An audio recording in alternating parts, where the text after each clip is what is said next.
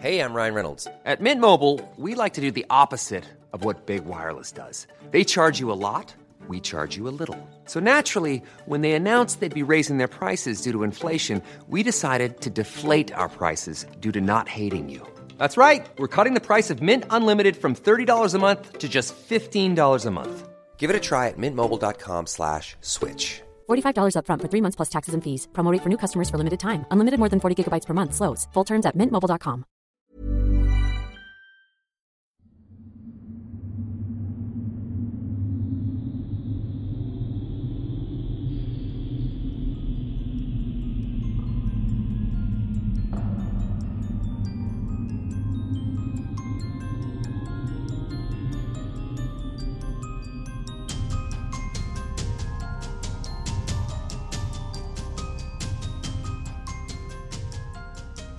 Welcome to Cult Talk with Erin Martin, a conversation, not an investigation. Cult Talk is a podcast that explores the realities of cult life, how they operate, who joins them, why people stay, and how some members eventually find their way out. Season 1 of Cult Talk will focus on a little-known cult called the COBU, which stands for the Church of Bible Understanding, led by Stuart Trail. In episode 2, my mom, Judy, continues her story of joining the COBU in its early days as the Forever Family. She explains what daily life was like living communally as a wife, then as a young mom.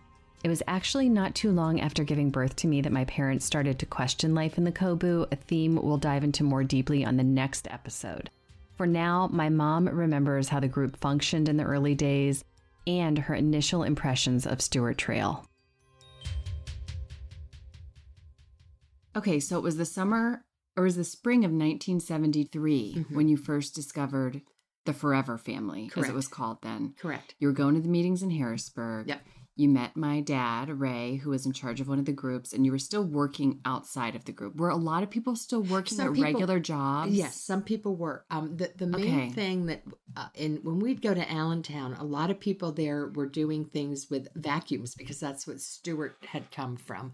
So he was teaching some of them because, I mean, these are kids that some are in college, some aren't. So some of the people in Harrisburg did that, but some of them actually had jobs. You know, just to support the household. But the money didn't go back to Allentown or anything. It supported the house for food and rent and whatever. Right, because at first it was much different than what the COBU turned into later, which was everyone handing their wages over to Stuart. Correct, but that's when he gathered everybody into one spot. Yeah. Which is, you know, you can control things easier than if they're at all these houses all over creation. So at the beginning, it was really self-supporting at each house. You guys would share money. Well, you weren't even living there yet, right. But were you there for meals? Were you there for not other really. things? Okay. Not really. Maybe a snack or something. We'd go out to diners or, you know, things like that. Did you tell your parents that you were visiting this place? Yeah, oh yeah. I mean, what did they think? They knew. I think my dad was like, you know, what's it about? I told him. He didn't get it much. I told my mom all about it, and I'd show her stuff that I learned in my Bible, you know, if I underlined it. She was very interested because, like I said, she was more spiritual in that way, you know. So, but I'm sure they were like, Because you met Ray, my dad, and things moved really quickly with that. Right. And then with the group. Right. So just tell us about spring, summer, and fall. Summer, happened? it was just really busy. It was sort of like a whirlwind, but it was just really busy. Just always being there, going to the meetings, going out, learning things, having Bible studies, learning a lot. And I liked the intensity of it. It wasn't a mad intensity, but I liked the fact that if I was going to do this is what I should do. That going to church once a week, which there's nothing wrong with that. I felt like you couldn't really live it. So what was the Forever Family teaching then that made you feel like this is really just that you cool. You live it. Live what? Live the Christian life completely. That you you work, but your main goal is to be a Christian, is to serve as a Christian, to save others, or to save just others, like talk about the Bible, to bring other people in, like bring other people into the fold. It was always talked about sheep and lambs and things like that, and that everybody else was lazy. They were lazy Christians. This was Stuart's. They were lazy line. Christians. Don't trust anybody over 30, which he was, but you know that they mean well, but they're just watered down. They don't really know. We know the truth. We are delving. And it wasn't like there was anything weird or illegal going on. Right. People were not having sex outside of marriage. Mm-hmm. No one was living together unless they were married. No drugs or alcohol. Nothing. It was just trying to walk the walk is what it was. Mm-hmm. So, and I liked that because I was looking for something not extreme, but I thought if I'm going to do something like this, I want to do it all the way besides like coming a nun or, whatever. So it appealed to me. And people were allowed to have relationships then, Mm-hmm. which changed years later in the Kobu. Right. But people were allowed to have relationships, get married, have babies, and you did all of that in this group. In fact, that's what by November I was married, which is ridiculously fast. So you met the group and my dad in the spring of 73, right. and by the fall of 73 you were married. November. Yep. To him. Here's the thing. And you were 20. You just turned 20. 20. I turned 20 in July. Yeah. And I never thought that was going to happen. It was a kind of thing like you're like-minded. Any two dedicated Christians could probably get along as long as you're both dedicated Christians. And that's all you were talking about? But also I remember Stuart teaching, which this promoted marriage, which is so unlike what happened later. Yeah. He used the verse in the Bible that it is better to marry than to burn a flame with passion, where you just want to, be with the other person and just like love each other up and, So just get married to someone. No. Okay. He meant like if two people are attracted to each other, that if you feel like you really have to and should because you can't live together something, then you should get married. Mm-hmm. Which is totally not what he taught later on. Yeah, because he got really scared of married people later on. Mm-hmm. But at this point, the group is so new. Well, because there's strength in numbers. Right. Which is what he was hoping for. Right. So you got married. Other people were getting married too. Oh, there were people you guys already had a bunch married. Of friends. Oh, yeah. We had a bunch of friends who got married within that year. And then we'd be like, oh, did you hear so-and-so is marrying so-and-so? Oh, So I got married in our house. I had friends there. I had previous friends to the Forever family. Right. I got married by our minister from my mom's minister from the Episcopal Church, who thought we were just all crazy. Right. Didn't everybody like show up in jeans and some? Or no? Some okay. did. I mean, you wore Nina's wedding dress. I wore my mom's wedding dress. It was beautiful. And all these people from this commune. Well, no, some people wore like halfway decent stuff. Okay. But there weren't a lot. It was only like 20 people. Right. So we got, and that was that. And then I moved over there because by then they had two houses, one across the street from each other. So we lived upstairs, and another married couple who we know to this day and are friends with lived downstairs. And this was in Harrisburg, Pennsylvania. Correct. And downtown? I was still, mm-hmm, I was still working for the state of Pennsylvania. Now, were these houses nice houses? Not really. No. They were old and cheap to rent. Now, when I've gone by when we still live there, it's a section of town that's like all up and coming. Like people have gutted them and turned them into really awesome looking places. Right.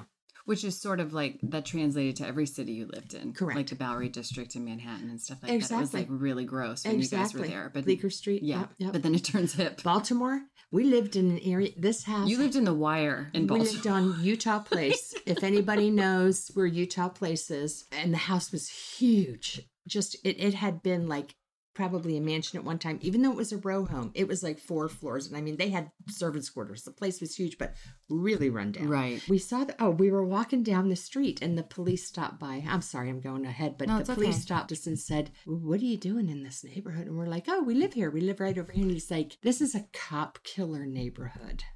We never had a problem, but it was we never got like nice places.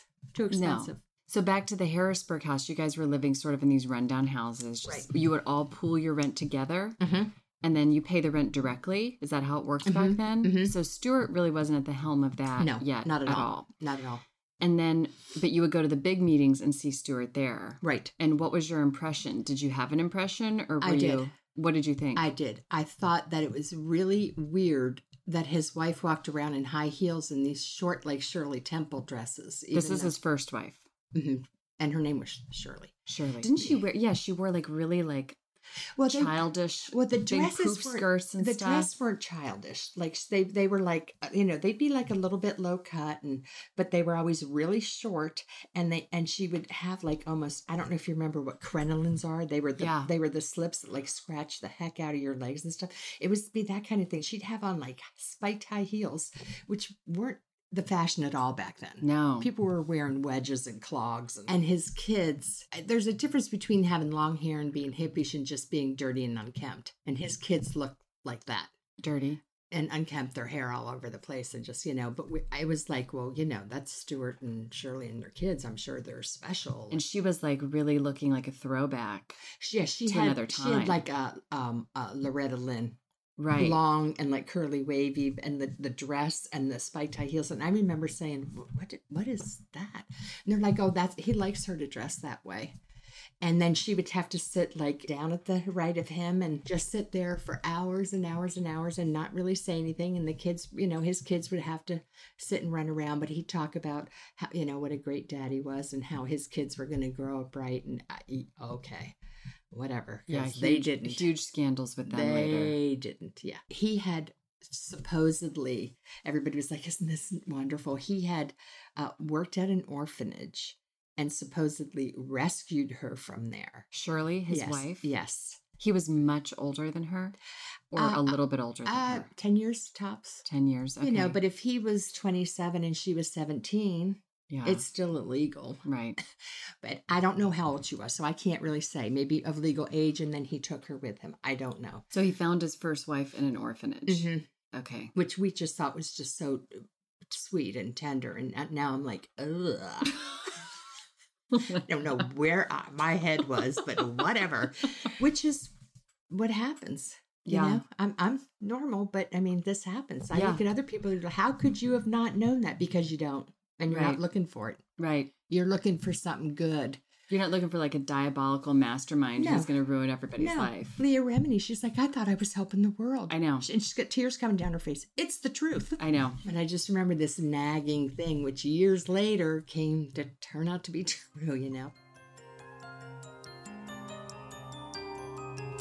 Other Christians would come to the meeting, and it was almost like I'd be like, oh gosh, don't come in, because he would just dive right into them and just like demolish anything they had to say, acted like they didn't know anything about God. I mean, he would just, till they finally left and thought, what in the world? He was just nasty. He claimed, I'm loving them because I'm telling them the truth. The hard thing is he was, but he's a lot of things he'd say out of the Bible, he was twisting it for not what it really meant. Not no sexual weird, but just he didn't want anybody else to interfere with what he had going on there. And what was his belief system? It was all logic and reason and being confrontational, and there was no grace or love or forgiveness or like brotherly affection. Like James LaRue, who I'm going to have on the podcast too, who was in the Kobu for many years his books later. Were interesting. Yep, and he's going to talk about his books that we both read. He described it as almost like he described what he lived in as more like a death camp. Oh yeah, I couldn't like all you did was work. Right. And get yelled at. Right. And so you weren't in that situation yet, but you started to see like the anger and the confrontation and that people were just always torn down. Because that was Stuart's MO too, to verbally abuse people and shame them in public. Right. And he also was really hard on women and really misogynistic, which came out maybe later. Right, it did. But back then, he was a name caller. Yeah, like he was awful. He would call, like, here's an example. If somebody said, well, I think this person's just come to talk to us, about what we do here. And he'd be like, okay, thank you, mother. You don't need to mother him. That was a term. You're mothering him. That meant stop feeling sorry for somebody. Was he just immature? Like, would you call him? Or was he just mean-spirited? He really attracted young people. Everybody had to be young. Yeah. And then it was like he was going to guide us. And when he was saying things to people or outsiders would come in and he'd be nasty in that way. And he would just hammer them and hammer them and hammer them, with things from the Bible. And I don't know if he consciously was like, I'm going to do this because I need to get them all on my side. And then eventually we're all going to go to New York City and then I'm going to get all their money. And, I don't know that thought was right there then, but it was a whole control thing. Whether it was he thought he was only going to have 100 people and just stay in Allentown forever or what, but it was a control thing. Yeah, this is the question I have, because he did end up making this into a bigger master plan, but why did he start it out like this? It's like, who was he then? He was just this guy who wanted to control a group of people, and so he did it through this quote religious I means. think he started out thinking that he really knew, but what it turned into is if you didn't follow that, the strictest of guidelines that were almost humanly impossible, then you weren't a Christian. The term backslidden, if anybody's heard it, means like you fall away from that religion or you backslide into the world or whatever. You could leave there and like go on a mission trip for a church and be saving lives all over. You were still backslidden. You weren't as good. They weren't doing anything. Like it was interesting because I just realized when you were asking me, well, what was their mission? What did they do? Not really anything, but build themselves up. Nobody was helping anybody. See, this is the interesting thing, because when you dive down into like the big name ones like Scientology and stuff, like the people in it are like, well, we're saving the world. We're doing it. And that's like, but what were you doing? And it ends up when you look at the bigger view from space, that it's actually you're just making the organization money. Right. But you thought you were doing something else. So that is the question that is like you're asking later. What was I doing? So, and what was he doing? He wasn't helping anyone. Exactly. You were just building your thing internally and just bringing more members in. And just so you could add to the number.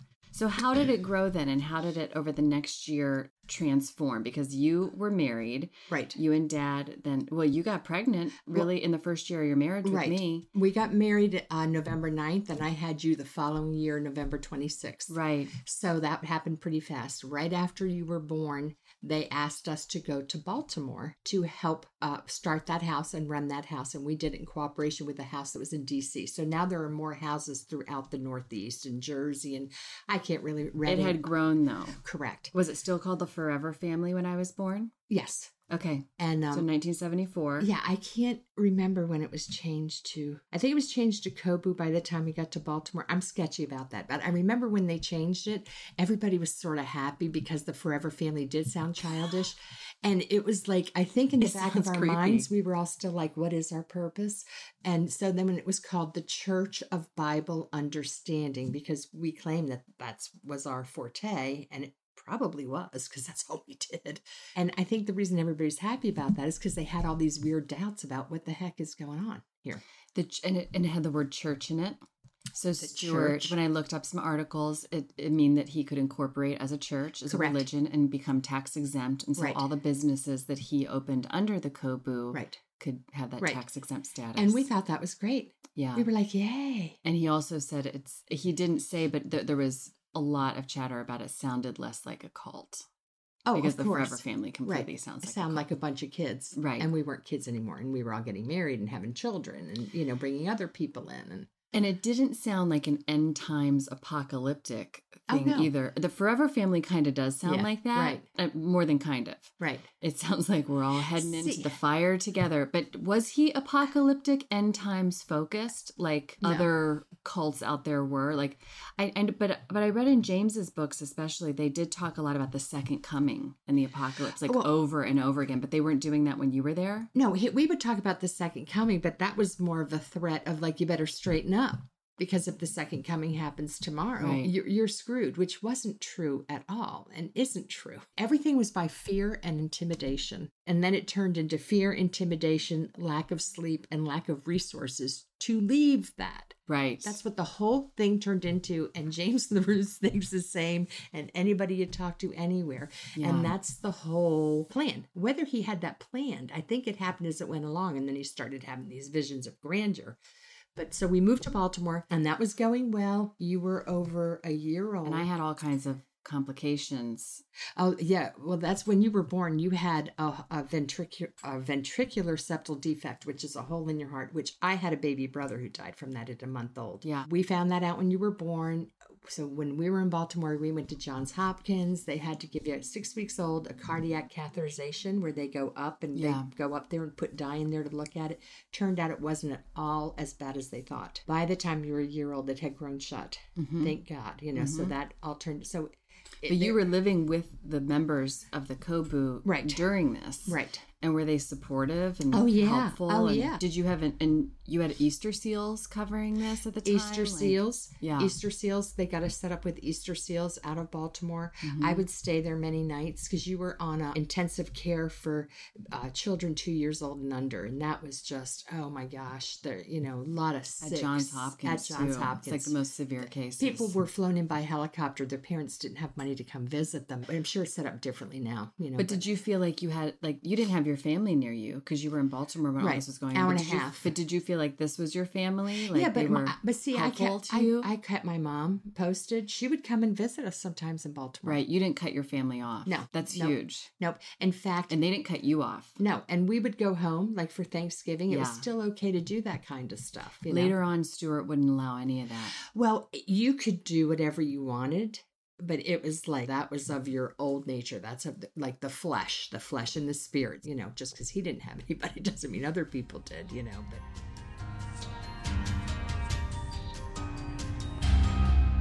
So when we were in Baltimore, you were about a year old, and they're going to start the Manhattan Training Center. Right. MTC. Which later became known as the Manhattan Draining Center. Didn't know that, but how true is that? So now we've gone from FF to KOBU. We're still KOBU, but we're going to be at the MTC. Well, then this whole thing started.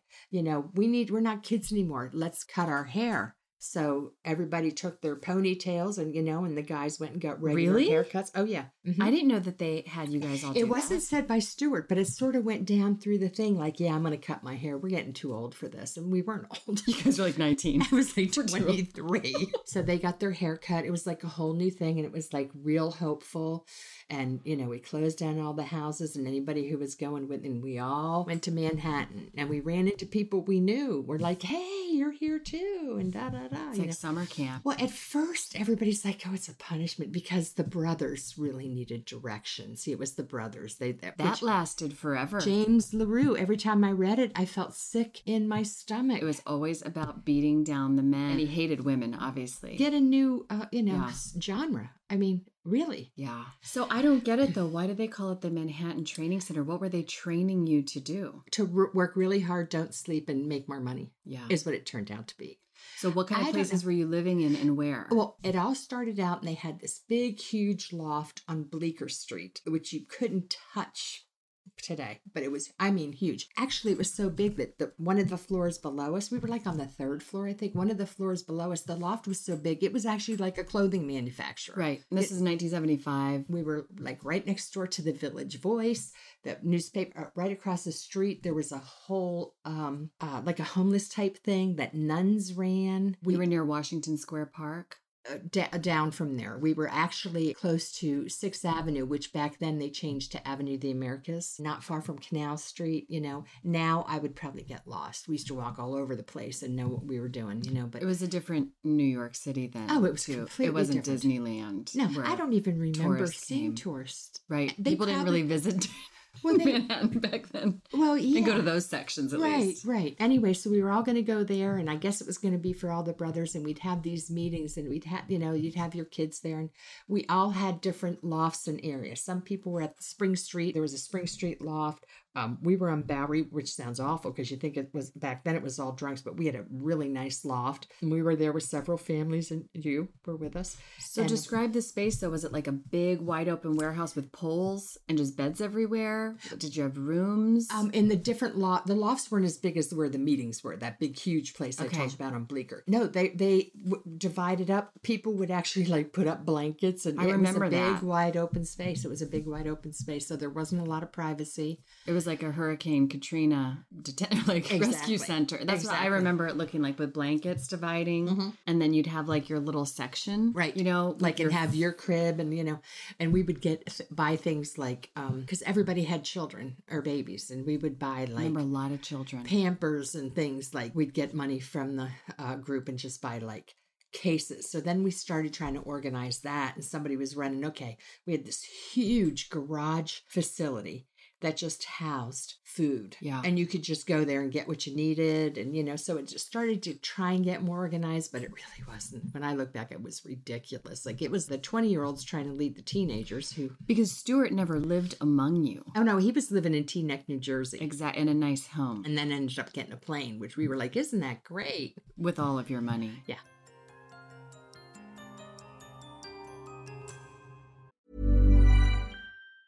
Say hello to a new era of mental health care. Cerebral is here to help you achieve your mental wellness goals with professional therapy and medication management support. 100% online. You'll experience the all-new Cerebral Way, an innovative approach to mental wellness designed around you. You'll get a personalized treatment plan from a therapist, prescriber, or both in a safe and judgment-free space. Your Cerebral therapist or prescriber will outline a customized plan with clear milestones along the way, so you can get to feeling your best. With Cerebral, you're not alone in your mental health journey. We're here to empower you to live a fulfilling life. So take that first step towards a brighter future and sign up today at Cerebral.com/podcast and use code ACAST to get 15% off your first month. Offer only valid on monthly plans. Other exclusions may apply. Offer ends July 31st, 2024. See site for details. As a person with a very deep voice, I'm hired all the time for advertising campaigns. But a deep voice doesn't sell B2B, and advertising on the wrong platform doesn't sell B2B either. That's why if you're a B2B marketer, you should use LinkedIn ads. LinkedIn has the targeting capabilities to help you reach the world's largest professional audience. That's right, over 70 million decision makers all in one place. All the big wigs, then medium wigs, also small wigs who are on the path to becoming big wigs. Okay, that's enough about wigs. LinkedIn ads allows you to focus on getting your B2B message to the right people. So, does that mean you should use ads on LinkedIn instead of hiring me, the man with the deepest voice in the world? Yes. Yes, it does. Get started today and see why LinkedIn is the place to be to be. We'll even give you a $100 credit on your next campaign. Go to linkedin.com/results to claim your credit. That's linkedin.com/results. Terms and conditions apply. So what was the business that all of the guys were working in? Carpet cleaning. And what did that cleaning? It was called Christian Brothers Carpet Cleaning, which was spoofed on Seinfeld. I know. It was. I saw that and I was like, "Oh my gosh!" Yeah. Because they and as the Sunshine Carpet Cleaners. Yeah. And he was all mad because he no matter what he did, they would not talk to him about price. They wouldn't witness to him. And they wouldn't recruit George. No, they were begging him. Yeah, it was hysterical. I knew right away. I'm like, "Oh man," because they cleaned offices, and actually, the steam cleaners that they used were fabulous. Right. They really did do a good job. At one point, we got one and came to my mom's house and did her whole house. Stuart really made a bundle on this because he didn't have to pay his employees. Oh, yeah.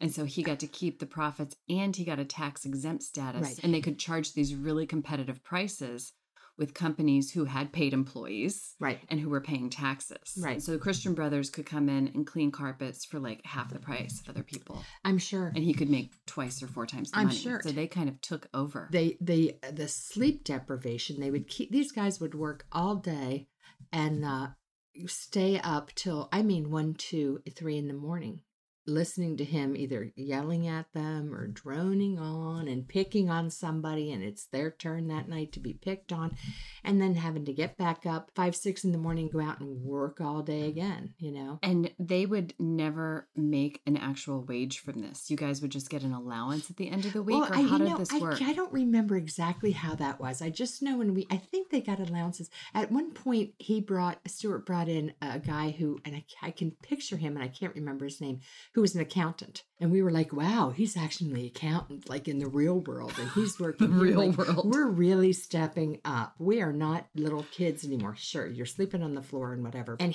I think they used to be able to get envelopes. And because they would get coffees. You're in New York, you want to get a cannoli. They're all over the place. Right. You want to get a coffee. You want to get, a bagel. But it wasn't like anybody was getting rich, off of it or anything. I don't remember specifically, to tell you the truth. I just remember everybody was tired thinking, this is ridiculous, and you couldn't call or do anything if you needed to get a hold of Stuart, even if it was a dire emergency, you had to go to somebody else because you could not call that house before noon or 1 p.m. because he was getting his rest. Because he would keep everybody up all night. Right. And I guess everybody's like, well, he's like the genius, and that's why, he needs that rest. It sounds like the L. Ron Hubbard thing.